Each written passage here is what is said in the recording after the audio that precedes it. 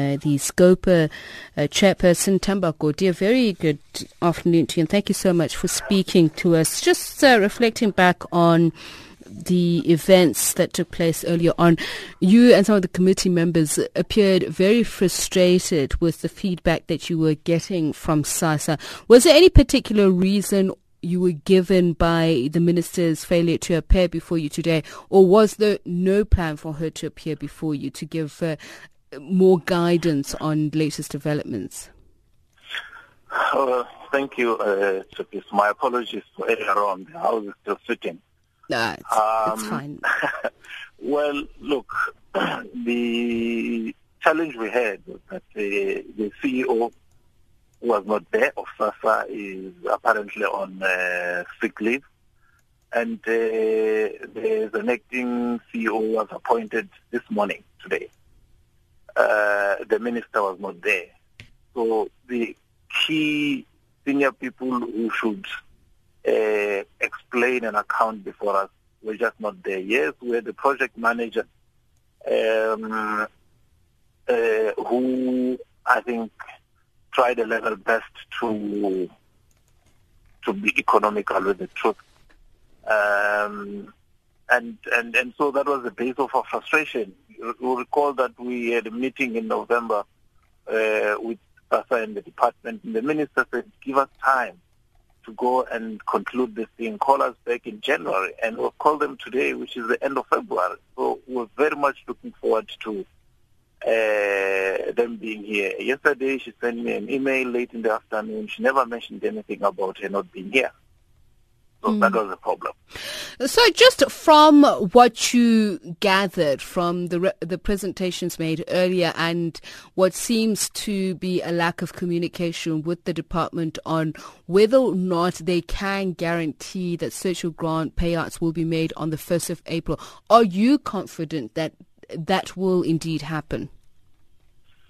Look, what I've done this afternoon is send a letter to the minister informing her that the committee would like her to come back on Tuesday next week. And this time around, we are not inviting the department of SASSA. We are inviting her as the minister to come and give political accountability, because this crisis of SASSA it's way now beyond mere administrative glitches. It is a political challenge for which she must now take a personal responsibility and charge. And I think it is only after that engagement that one can be able to actively, respond to your question. Suffice to say that what SASSA and the department has done is to successfully ensure that CPS is the only company that can, beyond the end of March, be given the responsibility to continue dispersing social grants, just like they've done 5 years ago. But they are engaging CPS as from tomorrow to try and agree on the terms. Now, whether they will agree on the terms or not, I think that's the big question. Remember that finance has said whatever negotiations you have a budget, don't go beyond that budget. Now, whether CPS will agree to a charging that will not take us beyond the budget, I think is a big question that I think we'll be waiting to hear. What's interesting with what you've just said is that what SASSA and the department have done is that they made sure that CPS is the only one that can do this. So does that imply a lack of political will, and does that also imply that there are other capable agencies who can undertake this task successfully? No. So here's the thing. When CPS was granted that contract, there was a clear understanding that when that contract ends, SASSA would have built the necessary capacity to take over the disbursement of social grants. And what SASSA did was to ensure that they don't have that capacity. And we're merely 31 days to the end of that contract. I must say that my sense is that there are people who are tenaciously clinging to CPS. whether because they are corrupt interest or corrupt consideration, I think that remains a big question. And the fundamental question is, where is the minister in all of this? Where does she stand? How can she and how does she demonstrate that she has done all that is necessary to ensure that by the beginning of April, SASSA has the requisite capacity? I think that's the opportunity we're giving you on Tuesday to come and clarify and explain, so that we would appreciate that these are mere administrative weaknesses.